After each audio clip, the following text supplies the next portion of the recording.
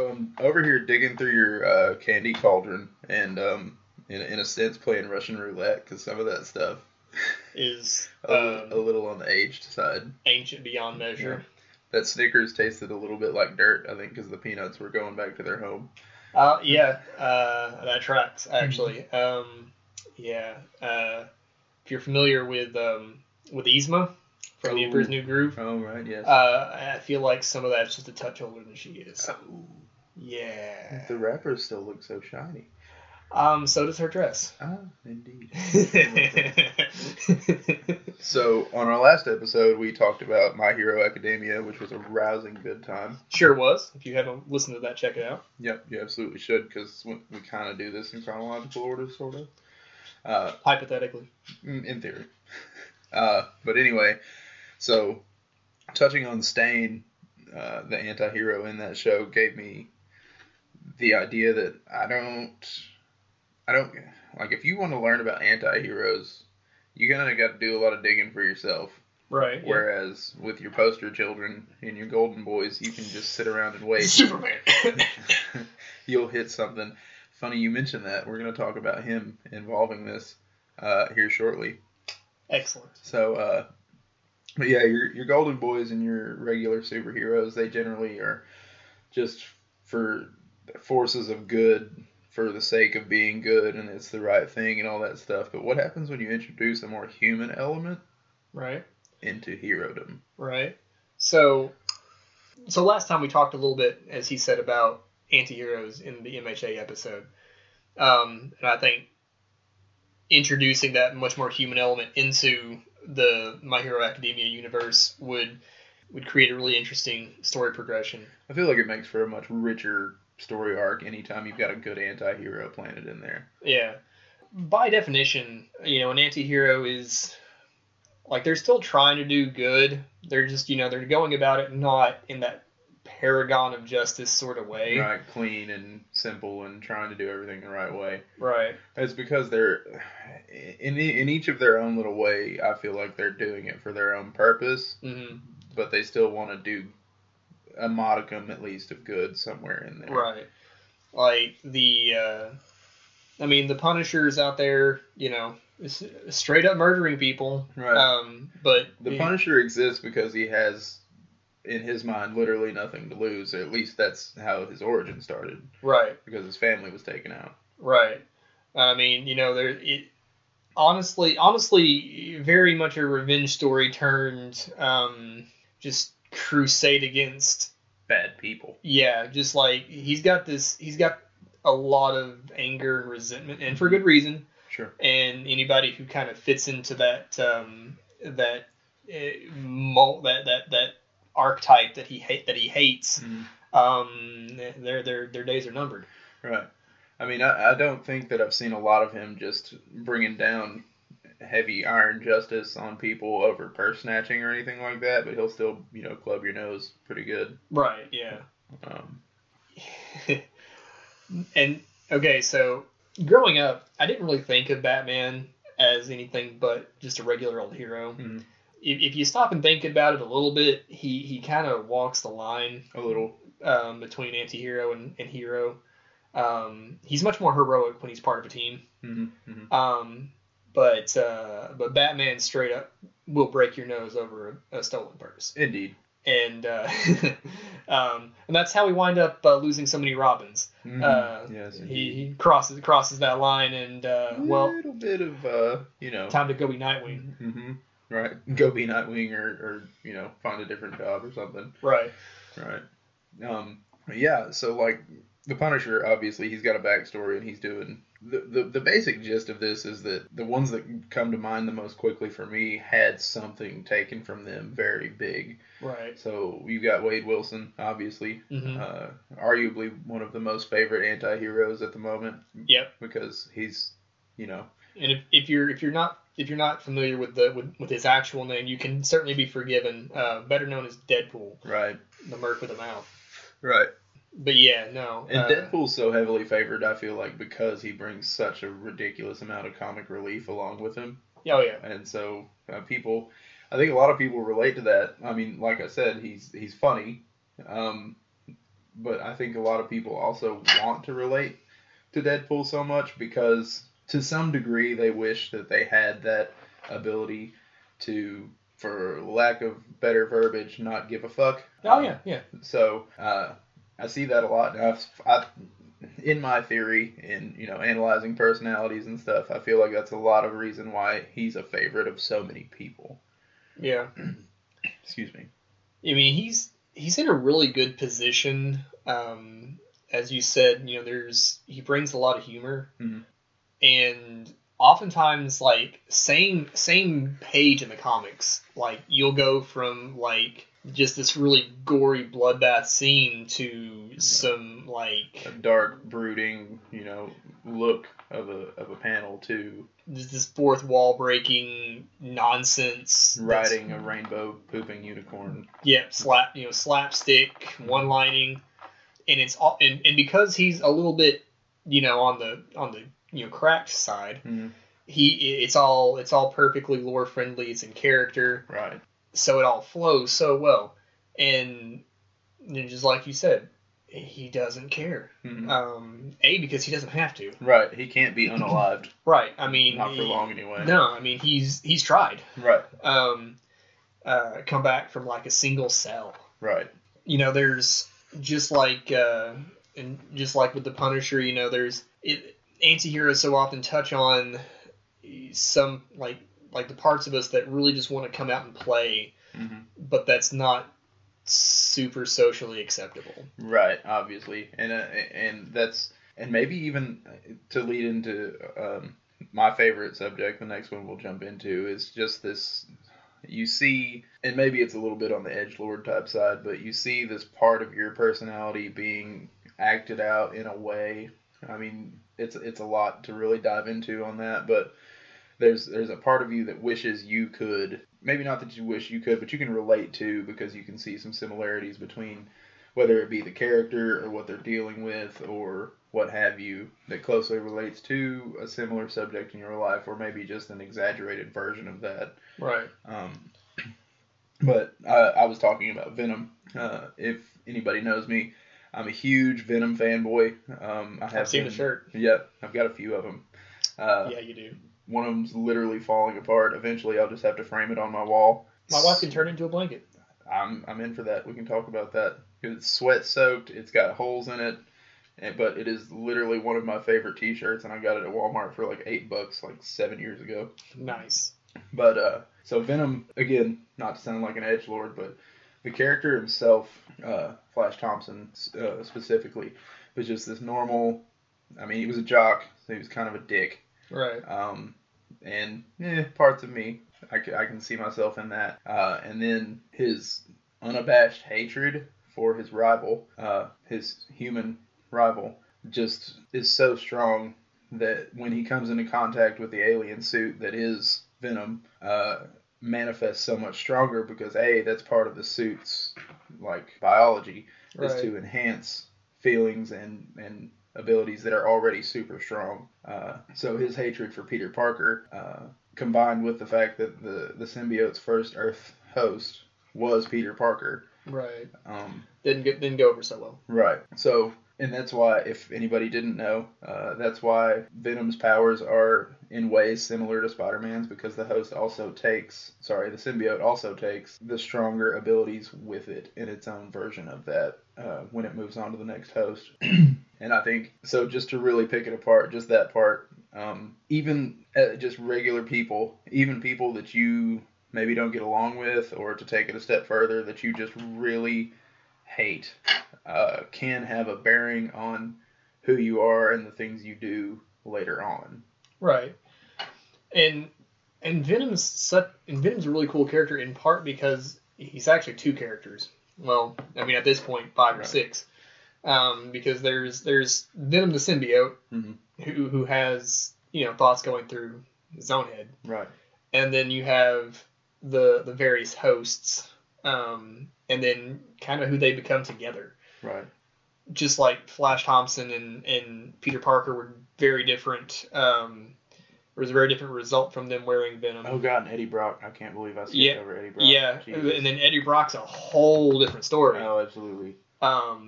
But honestly, kind of in my opinion, I feel like Brock might be the best Venom Wrangler, so to speak. Yeah, absolutely. And it's also kind of different from most other anti-heroes in the sense that, like the Punisher, he's very much like Liam Neeson in Taken. He has a man possessed. He has a very specific set of skills. Right. And that those skills are the means to his end. Mm-hmm. Venom himself is the means to the end. Right. It's without Venom, Eddie, Peter, whoever's got possession of the symbiote, they're not really doing a lot by themselves. Not as much. No. Yeah, I mean Peter had powers before. Right. Yeah, I mean Eddie could probably bust a 2-4 across somebody's leg. Right. But he's not, busting a city bus over Spider-Man's back. Right. That's exactly what I'm getting at. Right. And so, a lot of people that fantasy, that power fantasy, really jives because it's like the everyman story. No, when I first started working out and losing weight, like they tell you to have a vision of like a person you want to look like or what have you. My unattainable goal is to look like Eddie Brock is Venom. I mean, he's just massive. He's a mountain of like pure muscle just to look at him, and that's not even like getting into what he's able to do. Right, like if The Rock sat on Dave Bautista's shoulders and then just got spray painted with latex. Right. Yeah. Then you'd have a general idea of what you're looking at. But again, like that's the only humanoid creature that I've looked at and been like, I want to look like that one day. Hell yeah. But the biggest thing about Venom for me is that at its core, if you pick it apart, it's the primal side of our own human duality. Mm-hmm. Because like on the inside, Eddie Brock, Flash Thompson, they all have their issues with Peter Parker. Right. But they hold that in to an extent. I mean, there have been scuffles and whatnot. But Venom externalizes that, and it's a release of that social binding, just manifested in a comic book, so to say. But those are the cases that I really like to pick apart. Like when Venom first hits the scene, he's just a villain. Right. He's just bad. He's tearing things apart. He's killing people, biting their heads off. But then you also, as stories progress, see him team up with not just his nemesis, adversary, however you want to put it, but like other heroes. Mm-hmm. Again, it's generally as a means to his own end because he, for whatever reason, can't do this particular act alone. Right. He needs something from each of them or whatever. And I just really like watching that character evolve. The reason I poked fun at the Red Cape earlier was because in a crossover, and this is something that I take great pride in, like rooting for my favorite sports team. In a crossover, not a big Superman fan, Venom has taken Supes out.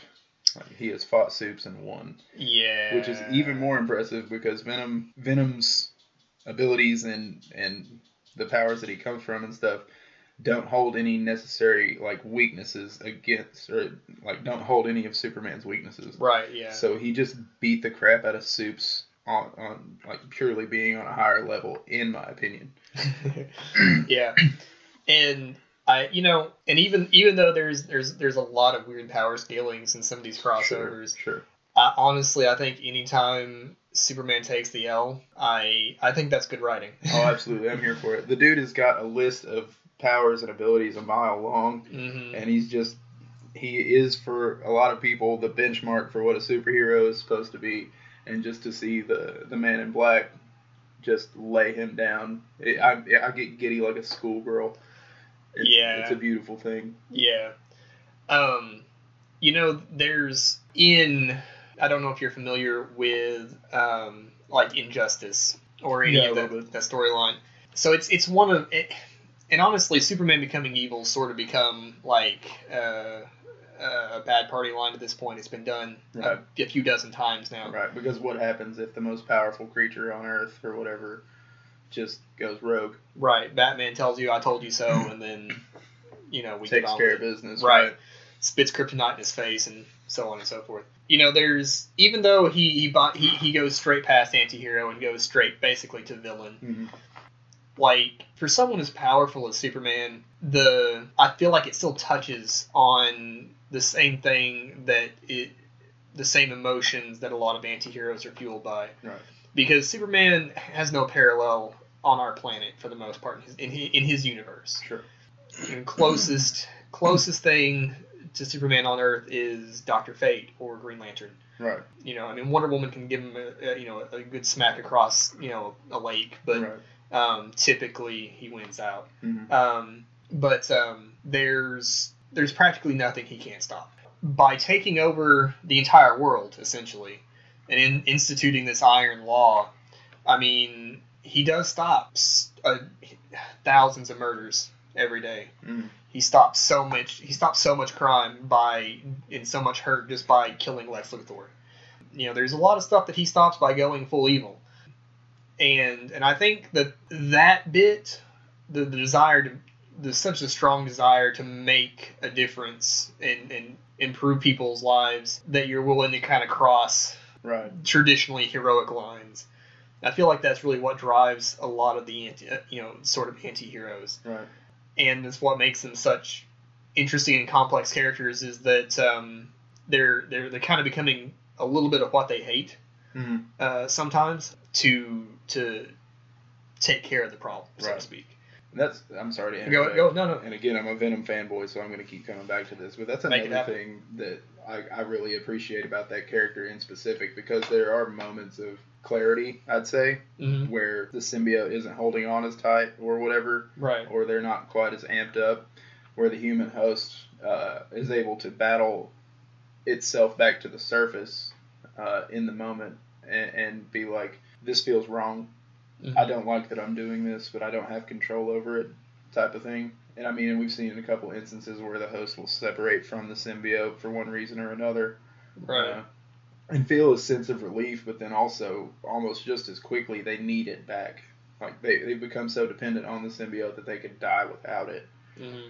Which is, again, a interesting parallel to very human conditions such as addiction and codependency. Right.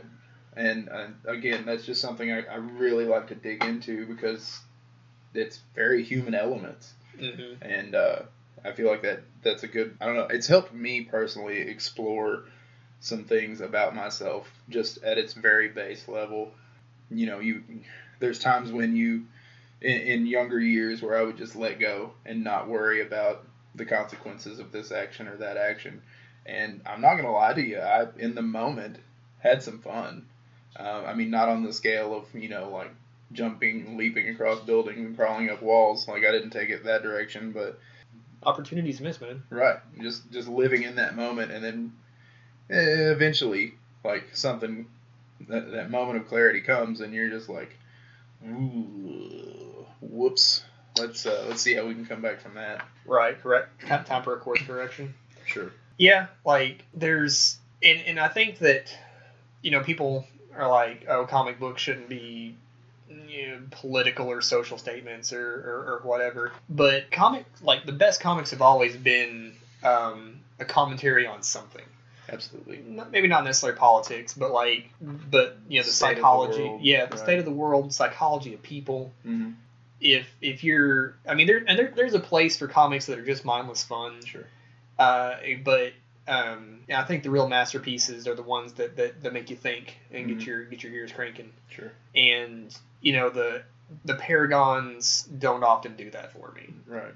So and there's a hero, quote unquote, that most people you'll never find on anybody's list of heroes, simply because they forget about him. And that's John Constantine. Mm-hmm.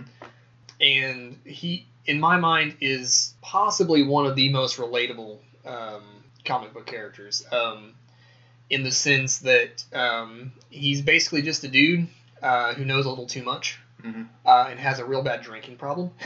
Which tends to loosen the lips a bit. Yeah. If you're a fan of the Dresden Files at all, you'll feel right at home in a John Constantine comic. Those two wizards are very similar to each other. They're very kind of got that private eye thing going on, and but at the same time their shit's not all together, so they're not really very good at it. Right. But Constantine has various journeys of kicking this issue of being self-obsessed, or not self-obsessed, but like very self-centered. In some of his iterations, at least in the beginning, early days maybe, a lot of what he does is basically for himself. He may be doing quote unquote good things, right. but he's doing it for himself. Which is absolutely, it just, in my opinion, off the cuff makes you an anti-hero, because like those, they start out at least of their own selfish drives. Absolutely. But then, like we said, do some good along the way. Yeah, and and I think that having a set of skills that you can, and then applying those skills for your own good, and then the good that comes of it for other people, right, as a side effect, is just a side effect. Right. I feel like that's pretty relatable, because the desire to further yourself is such a universal thing. It's kind of part of what keeps us going, if we're being honest with ourselves. Right. And there's the idea of altruism, which is just it's a completely selfless act. From what I understand, talking to a few different people in the world of psychology, there's very little true altruism in the world. Like we may do a good thing and not get anything out of it, or even knowing we're not going to get anything out of it. But we still kind of did it for ourselves in a way. But we still, we still get that good pat on the back feeling of I did a good thing, or even just the issue you helped to solve is no longer giving you anxiety. Sure. Like there's very little that's actually done solely for somebody else.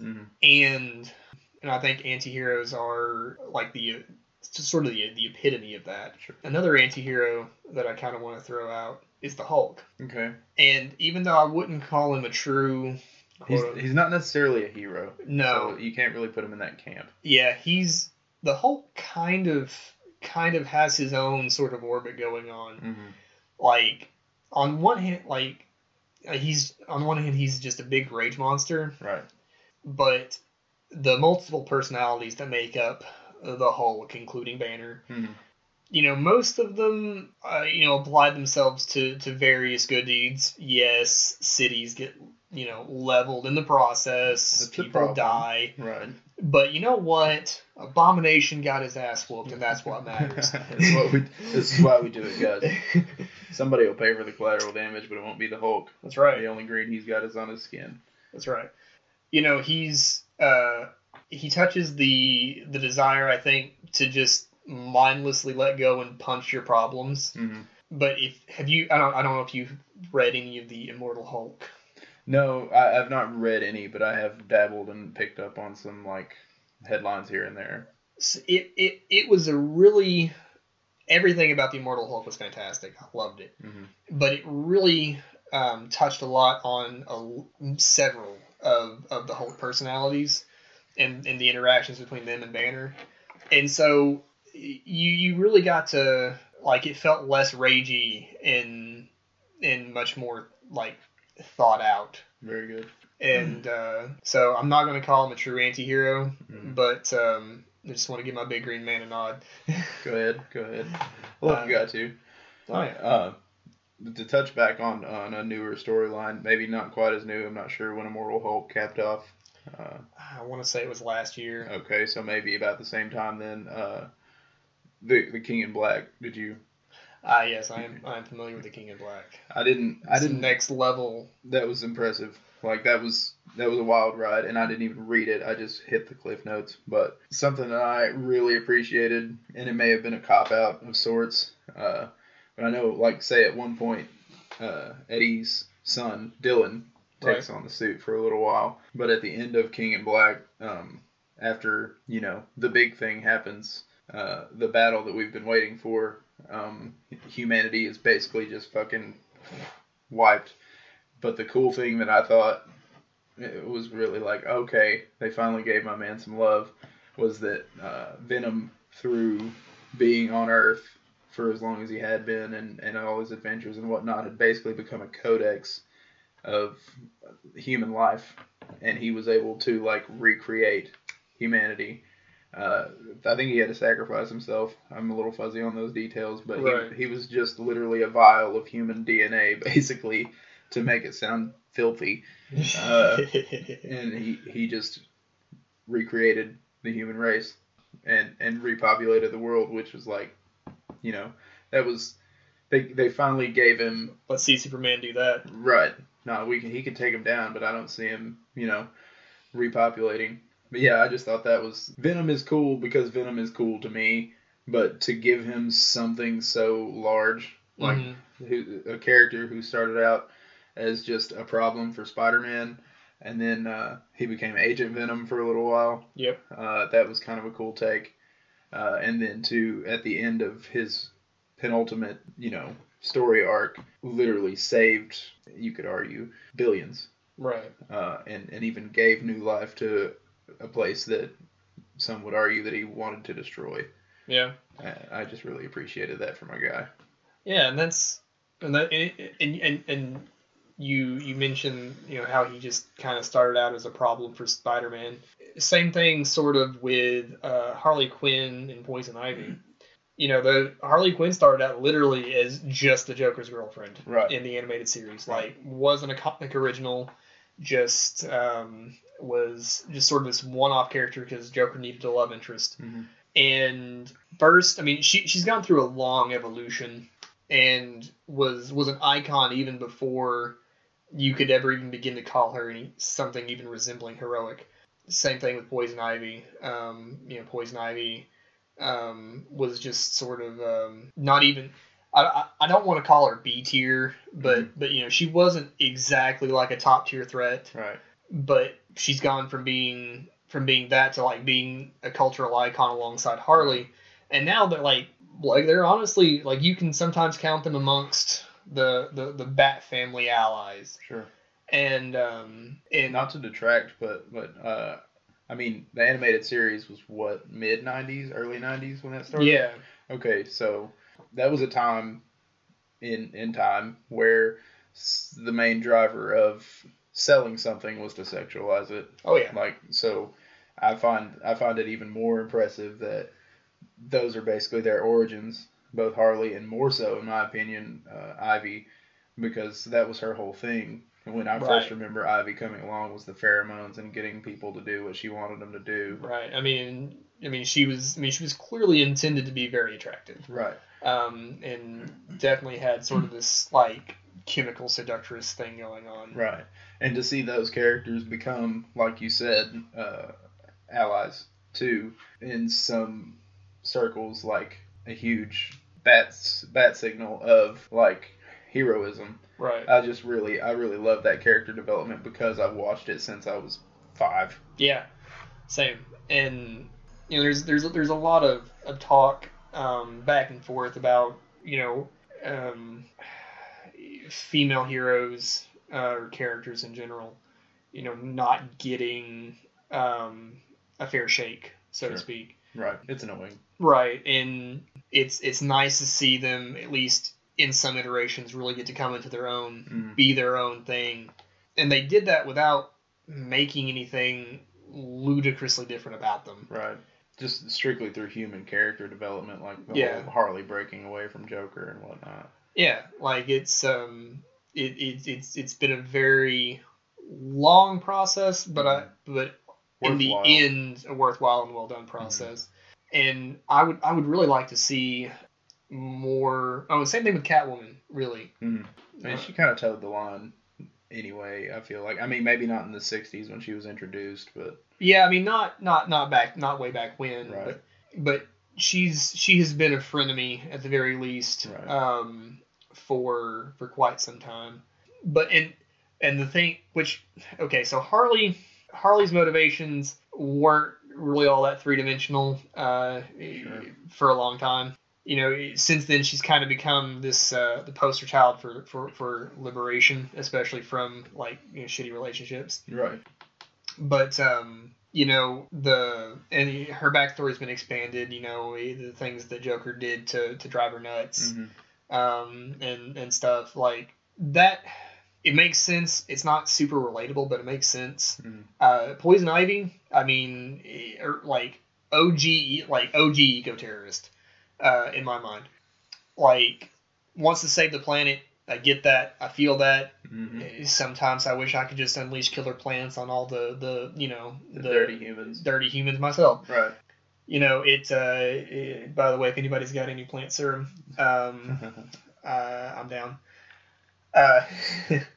Test subject number 1. Oh. I just get the corpse plant. I just walk around smelling like a dead body all the time. And people would definitely stay away from you. You know, that might be helpful, actually. It does feed to the introvert side of things. Yeah.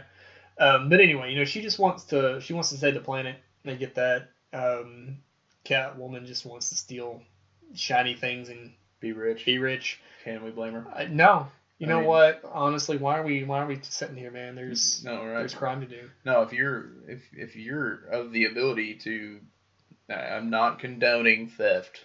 No, shame on you. The Antiheroes will come. but because Catwoman tends to take from things much larger than one person. I mean, it's not like it's generally a company or a large museum that's making tons of money off of something that they probably don't even own or that should be used for a greater good. Right. And they just hold it to keep anyone else from having it. Right. And she's like, yeah, this will pay a few bills. Yeah. And just generally struts out with it. And, oh my God, where'd my stuff go? I don't know. Yeah. I mean, she's a cat burglar, not a purse thief. Sure. Right. And that's a very good point. She, not exactly a Robin Hood, but she's definitely robbing the rich. Right. And let's be real, guys. We're people out here. Even the goldenest of you boys or girls, given the opportunity, if you knew it wouldn't harm someone, you would at least think about it. Oh yeah. There's a lot of folks out there who get very angry at one corporation or another, and you'll start to see whole threads pop up about shoplifting, living crap out of some particular company, and breaking down like security policies and stuff. And I'm just like, y'all gonna go to jail? As someone who has lived a very short life of petty crime in my past, it's all great. It's good, and you do get a thrill out of it. That's the scary part of it until you get caught. And for this guy, it took one slap on the wrist, and I was done. I still have PTSD when I hear the alarms go off. Oh yeah. And I don't do that anymore. But yeah, that is the scary part too, though, because especially, I mean, people like us, just your normal folks doing a 9 to 5, trying to find time for the things we enjoy in the middle. Anything that gives you that weird little thing in your brain where it's like, ooh, this is fun, and nobody got hurt.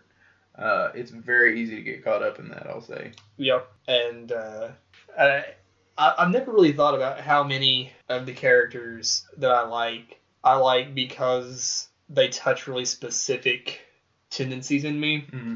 Like I enjoy collecting things. It's not a compulsion, but I see a stack of shiny cards and I'm like, be real cool if I had them all. Right. Gotta catch them all. Thanks, Pokemon. Yeah. But it's like I said, it's not compulsive yet, but I get it. Like I get the desire to have things, and I'll be real honest. When I sit down and play, if you've ever played Thief, it's a long running stealth series that you sneak around and you're basically Catwoman but a dude. Not gonna lie, like robbing the rich dude's jewels out from under his nose. That gets the blood going. Yeah. So because he was probably a dick anyway. I'm sure he was. That's enough for most people, I think. Yeah. Mm-hmm. Not that all rich people are dicks. No. Surely there's some that are, statistically there have to be some decent people. But just know, if you act entitled, somebody's going to get you someday. Yeah, I mean, You know who you are. Mm-hmm. Don't be that way. I know broke ass people who act entitled though. Yeah. Yeah, those are even more confusing. Yep. Mm-hmm. See them all the time at Walmart. Mm-hmm. I always just sort of thought that. I mean, so if you're familiar at all with D&D, you're familiar with the alignment system, and you've heard the term lawful. Mm-hmm. I'm the opposite of lawful. I'm chaotic as fuck. You're chaotic good though. I'm chaotic bald. Chaotic. There's a difference. I can't take that away from you. You've got hair on parts of your face. That's true. Mostly the bottom part. Yeah. But I don't resonate at all with the lawful characters. Mm-hmm. Like Superman. Mm-hmm, right. We just don't jive. And I always just kind of thought that was why I liked a lot of the characters that I did, just because they were more chaotic and they were a little bit edgy. They were people. When you really break it down, they were people. Yeah, and I've only relatively recently come to realize, and actually to some degree just sitting here right now, that I like them because they're me, or at least bits of me. Right. And that's cool character growth here, Billy. Good job. Right. Pat myself on the back. I mean, comic books are the good pat. Thanks. Comic books are the Greek gods in ways, like the Greek legends of our time. Oh, absolutely. But because they're of our time, they have human elements. I mean, they were made by humans for starters. Mm-hmm. But to have your quote unquote gods be so relatable to you, I think, is the really impressive part. Because as much as you and I may hate it, humans are tribal. Mm-hmm. In a lot of ways. So you're seeing those elements of yourself and then being like, okay, I'm not a psychopath necessarily.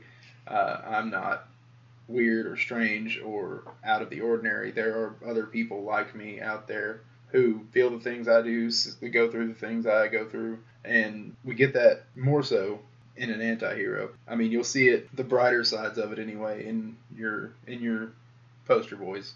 Like, I'm a big fan of, I've said it before, but I'm a big fan of Green Lantern, and the part that I love about Green Lantern is that willpower is what fuels the things that they create. Right. So, but more so, I don't live there. I live in the realm of like, I gotta go make this buck today. How can I make it fun?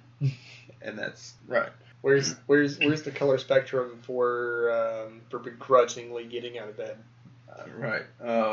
Yeah. No. Those are. If that's your everyday life, then you're gonna wind up a villain. It just is.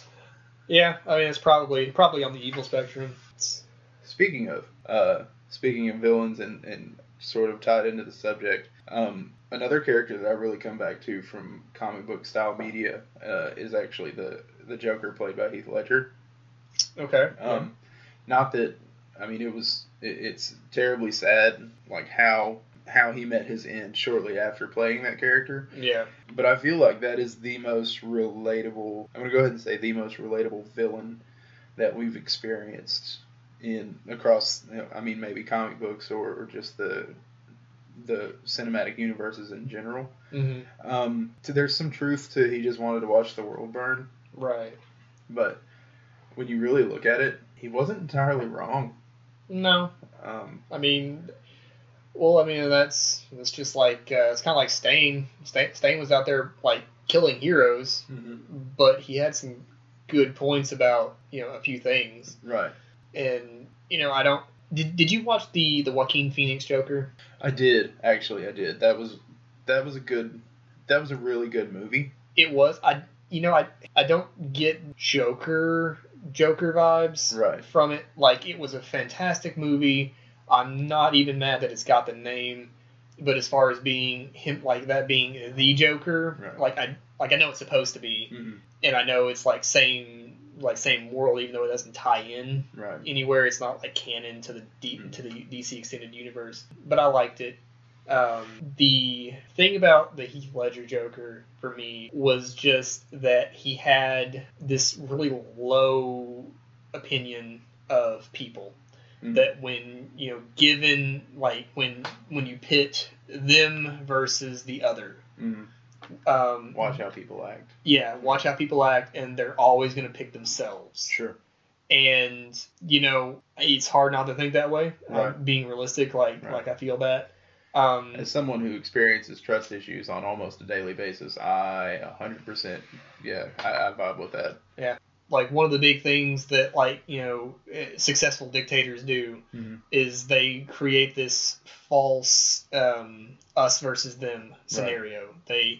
They other the competition, essentially. Sure. And turn their supporters into soldiers of sorts. So yeah, they make them fearful of the other people, and that was illustrated on the nose, but also beautifully in the scene near the end where you have the ferry full of regular people and then the one full of convicts. Right.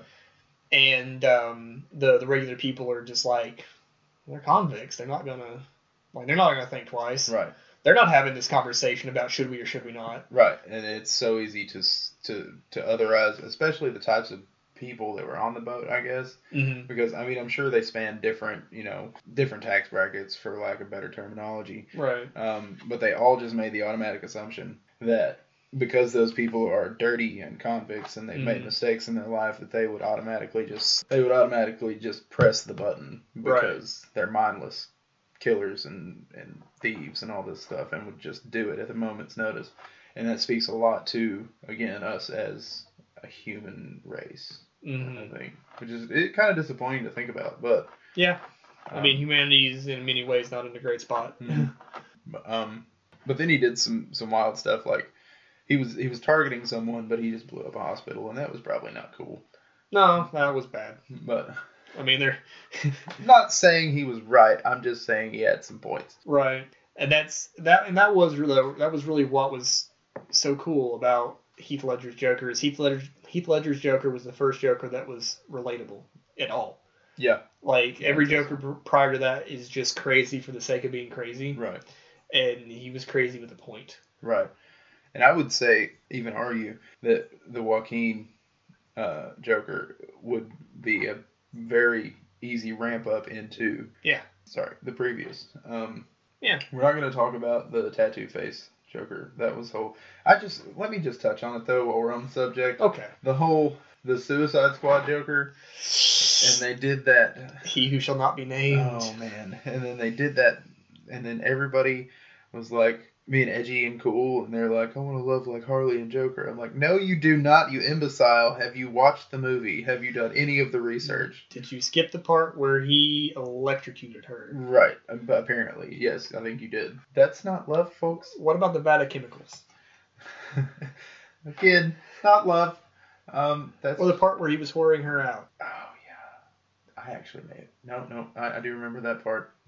She seemed okay with it, but still. Right. No, like that's not the kind of, in my opinion, the kind of relationships that you want to embody on any level, even if it's not real. Like, that was meant to advertise to you that this is not okay. But then you see, like, you'll still see people. Maybe it's not a coercion to not, but more of an illustration of the fact that people will still. Maybe. I think to some degree the thing that makes people quote unquote want what Harley and Joker have is they want the obsession and the fascination. Right. Harley and Joker are very much like literally crazy about each other. Yes. And not just in the fact that you want to spend all your time together, but that you will do literally anything to get back to that person. Right. Which isn't healthy. No. But I do think, though, that's what a lot of people are latching on to about it. They think that's what they want. But that's not. Yeah. That's even if it, like, on the surface level is what they want, it's not good for them, and it's... If they don't have that, they will be better for it. Absolutely. And some people it takes getting a taste of it, I think. Yeah. But then some people just get so wrapped up in it. Yeah. That's all they know. They think that's how it's supposed to be. Yeah, and psychology's fun. Psychology is fun. Mm. My wife is a psychology major. Sometimes she'll say something and it just hits like real profound. I'm like, oof, never thought about that. Holy crap! All right. Well, time to pick apart all my previous Neat. interactions with people, because that's what I do. I'm not a psych major. I just like to people watch and then try to understand why they are the way they are. Yeah. Which is insanity of its own type, I think. Right. Because people will just people. Yeah, I'm kind of the same way. I'm not as much of a people watcher. I actually avoided psychology as a subject, like the plague. I took U.S. government as a social science elective to avoid taking psychology. Interestingly enough. Yeah. It's still the same thing. Yeah, just on a much more broader scale. Right. I didn't realize that at the time, but you anyway, never do. You no. never do.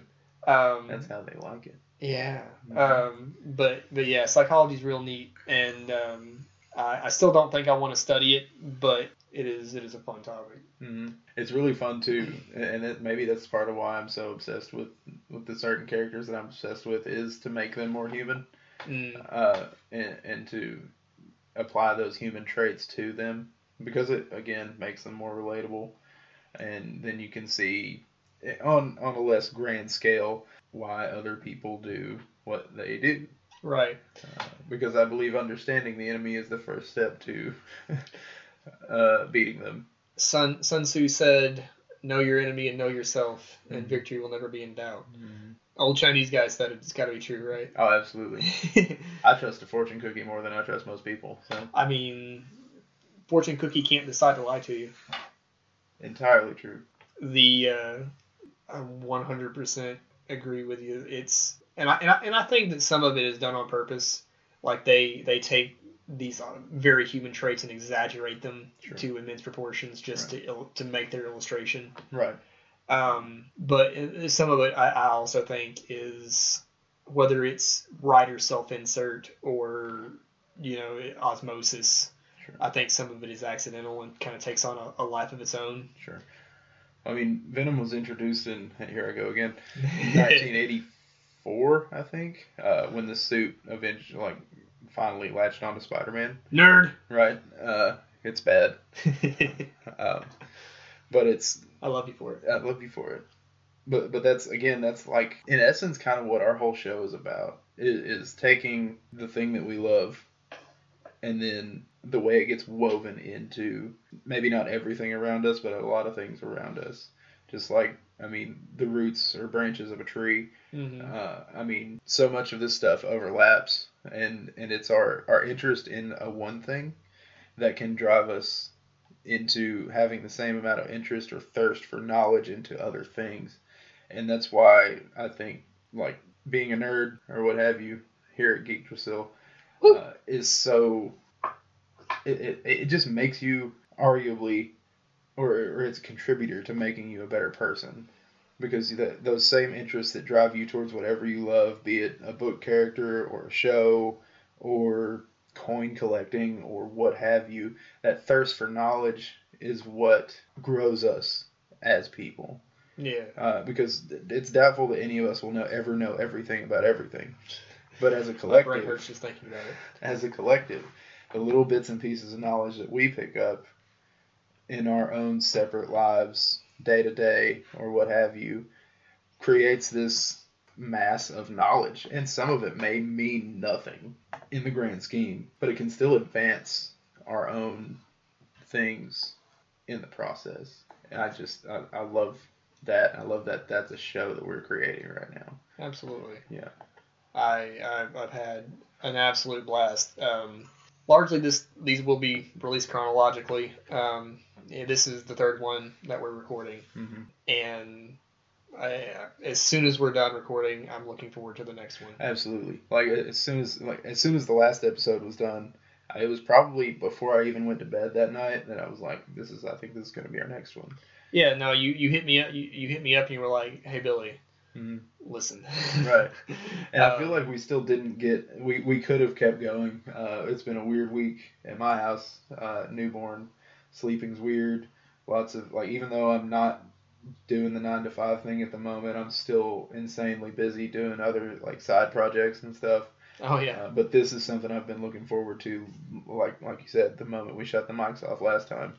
So, yeah. No. And I never thought of myself as being a podcaster, or I used to be horrified at the idea of winding up on a talk show as a kid. Oh, So yeah? this is kind of funny how it comes full circle. I always, so like being a 90s kid, I got to see the evolution of the internet into what it is now. Right. And I used to think that people who were on the radio were like I knew they weren't celebrities, but I was just like, yeah, it'd be cool to be on the radio someday. It'd be cool to be, like on TV someday or something. Mm-hmm. But now we just have the ability to make our own radio stations, Right. basically, just because we want to. And it's so cool to be able to, instead of talking to a rando or whatever, being able to sit down and just make a fun show with my best friend. Mm-hmm. It's crazy, and what a time to be alive. Absolutely. So I was gonna say, if you've been listening this far, congratulations. You've got a very eclectic set of interests. But we're actually going to work on a Halloween week, I think. Yes. And hopefully we also have our first video episode to go along with this audio. So if you're a Halloween nerd, if you get into the dressing up and, horror stories or beasties and monsters and stuff like that, be ready. Absolutely. We're not dropping names just yet. Right. Just to kind of keep the mystery, but expect cryptids. Absolutely. It'll be a series of shorter episodes. Sure. About 20-ish minutes, give or take. Because we've got a few that we wanted to cover, and I think Halloween, you got your own stuff going on if you're into this kind of thing anyway. So oh yeah, you maybe don't have an hour to sit while you're picking out your bunny ears or what have you for your costume, but still, I think it's going to be a lot of fun. And anyway, this will be, if everything works out right, these episodes will drop the week of Halloween. I think it's what we shot for. Yeah, something like that. The Halloween episode. Oh yes. Right. I think if I remember the plan correctly, we were going to start basically like a 7 days of Halloween sort of thing, like lead up to start the week before and lead up to the big day. Right. So I'm excited about it. I'm really looking forward to it. And we'll be able to see if we can handle expansive recordings and dropping episodes daily. Yeah, see if we're that committed. This will be our first real challenge as podcasters. Yep. So keep watching. Listening. Keep listening. Mm. Stay tuned.